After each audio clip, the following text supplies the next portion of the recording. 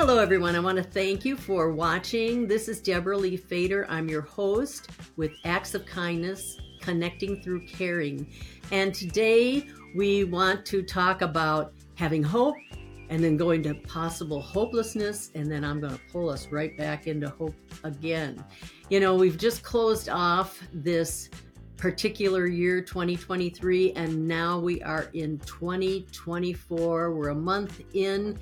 And there are people that are doing very well. They're not having problems with having any stress from the holidays, but there are some that are having many, many problems. You know, today I was watching the news and looking online, and I saw that our little friend from when we were all children, Elmo, is asking people how they are, candidly asking, how are you? And because we're all from that generation of Muppets, people are being honest with Elmo online and on social media and on X and everywhere.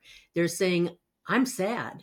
I'm not happy. I'm worried about the world. I'm worried about my family. How are we going to juggle all these bills? And how are we going to take care of ourselves should we get ourselves on our continent into major war? People are very concerned with what's going on. So that creates that decline into hopelessness. And we need to pull ourselves out of that. And the way we're going to do it is through baby steps. Baby steps work to bring us back into a hopeful attitude. So we need to lessen the stress, not give ourselves too many obstacles and too many goals to take care of ourselves during this new year. And I think that may help us to pull ourselves up out of that demise, that mess of feeling like we are just plain hopeless. So these pressures that people are talking about on social media are external. They're happening around the world. They are reality. And then they're internal because we give ourselves so much stress. You cannot put that kind of stress onto your body. You need to be kind to yourself. So let's recalibrate all of the expectations we have for this new year.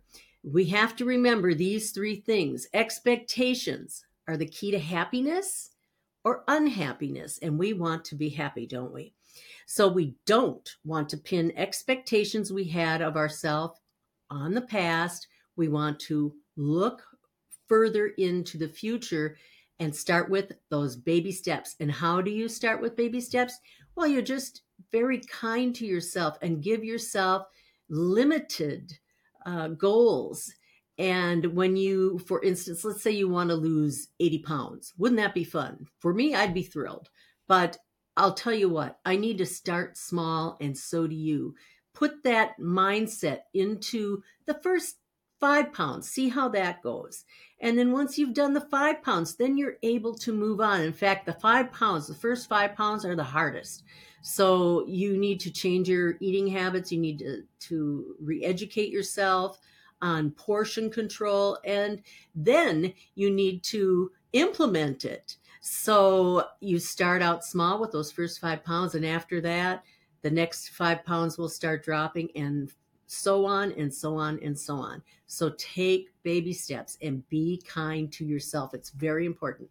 Be kind to others. You have a tribe that you're involved in. The tribe is your home, your family from your home, your friends and coworkers, and your people that you see on an everyday basis. I would say that would really cover your coworkers and your extended family. We all have extended family members and best friends that we like to include in our lives and we like to share our thoughts with. So share your thoughts with these tribe members. Let them know, hey, I want to lose some weight this year. So I'm going to start with baby steps. Can you help me? And some of them will just say, well, yeah, I'll start going to the gym. I'll meet you there and give you all sorts of suggestions. Oh, I've got this recipe. So you want to engage your friends and letting them know as you're engaging them how well you're doing and when you're stumbling, because people, your tribe, will help you to buffer that fall that you may have, and they'll just cheer you up and buoy you up, and that takes you out of that hopelessness. And as far as the world, I think this exercise that Elmo has done is just amazing, because Elmo is someone we all trust. You may not want to put this on some sort of platform that doesn't have a childhood friend. And Elmo is one of these childhood friends for most of us, and for our parents, because they used to watch the Muppets with us as well.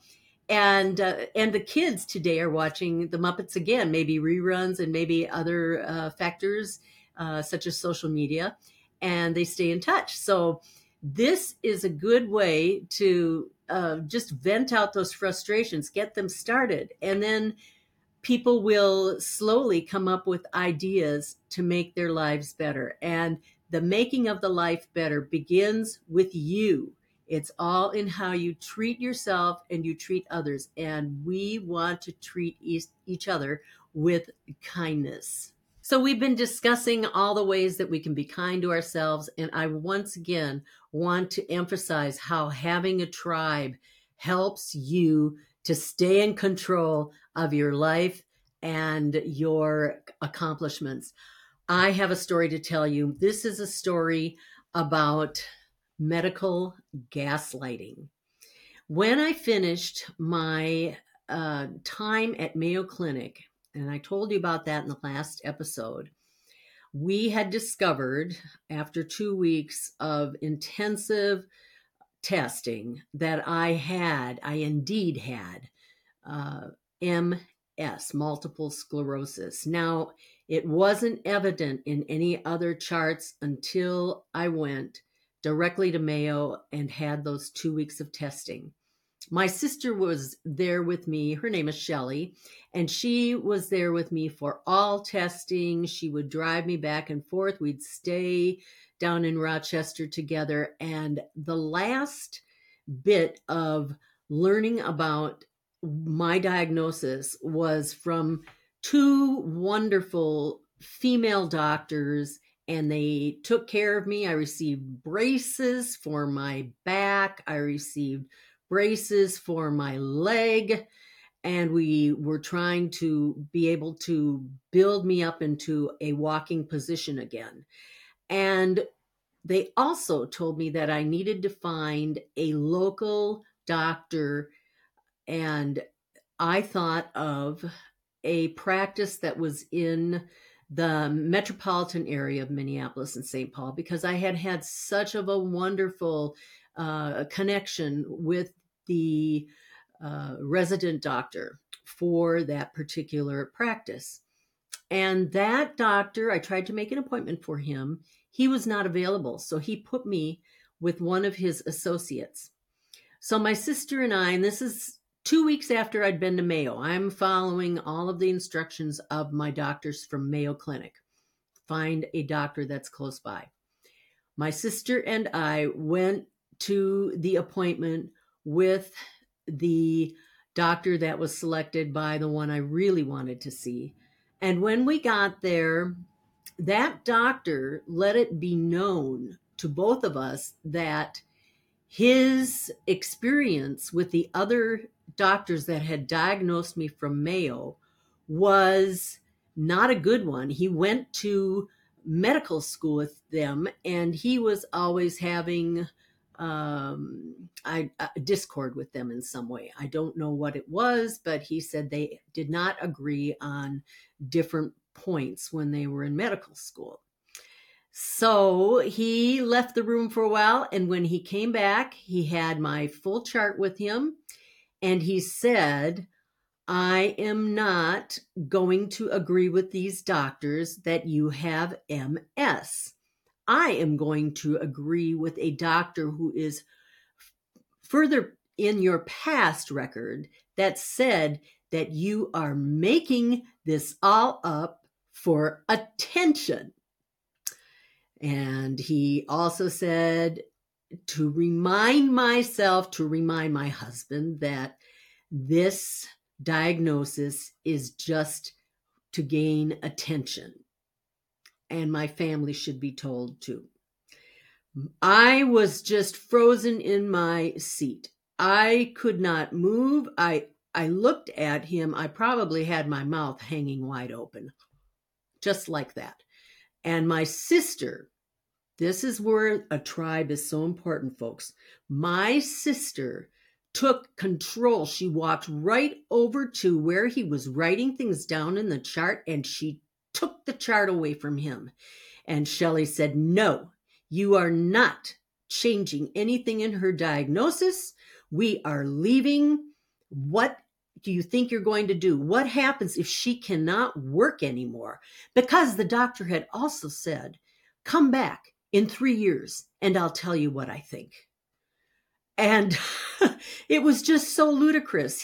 This was such medical gaslighting. But because of my sister, who is so dear to me and part of my tribe, took that chart and we walked out together and we said, we're going to fix this together somehow. It's going to take some work, but we're going to find somebody else. And so because of my sister's foresight to take the chart with us and leave him in the dust, we were able to get back in the car and start plotting and planning how we were going to find a doctor in closer to me or in my area that could help, rather than going through this other medical center.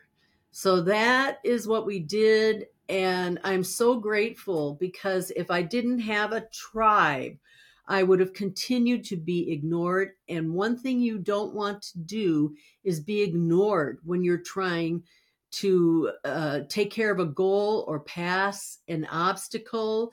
You need the tribe to help you, to guide you, to keep you refreshed, and to give you back your hope.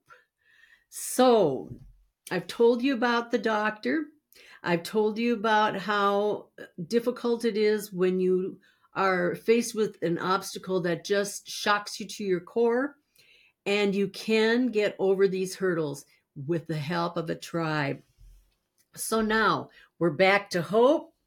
We need to self-advocate in everything we do. I don't want you to forget how important it is, and especially medically, self-advocate. Find out as much as you can, research as much as you can, and then try to apply, of course, with a doctor's advice, what you will need. So we've talked about all of the key takeaways. And just remember, these are the things we need to think about. Respect yourself, respect your boundaries, and that goes for others too, in your tribe and elsewhere. You respect them and you respect their boundaries as well. You need to recalibrate all of your expectations with care, and how I say to do it is with baby steps. Be kind to yourself. Don't lose your composure when you're facing that obstacle. Just think of it as you would a big work project. The only way that you can get through a huge workload is to take it apart one step at a time. And this is with your personal life too. You need to take apart all of the things that are disorganizing you one step at a time, and grant yourself the kindness and the forgiveness to go through every little step as a baby step. You can find beauty because the beauty is in the actual process that you are working through. That's where you are able to internalize all of the progress you are making. It is beautiful.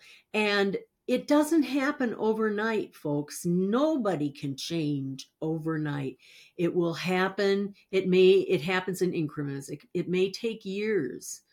However, don't get upset with yourself when the progresses are not happening immediately. There's no need to worry. Life is an actual journey, and we are in it for the long haul. So thank you for joining me today, everybody. And I wish you all success for the new year, for 2024. I also want to remind you that you can check me out on my website. It's queenofkindness.org. You can find me on social media as well. And when you check out my website, you can sign up for my 12 free ebooks on kindness and on being gentle to other people. This is a very important step to take in our journey. So we've gone from hope to hopelessness and then back to hope. And I'll have another podcast coming up for you shortly. God bless you. Have a wonderful day.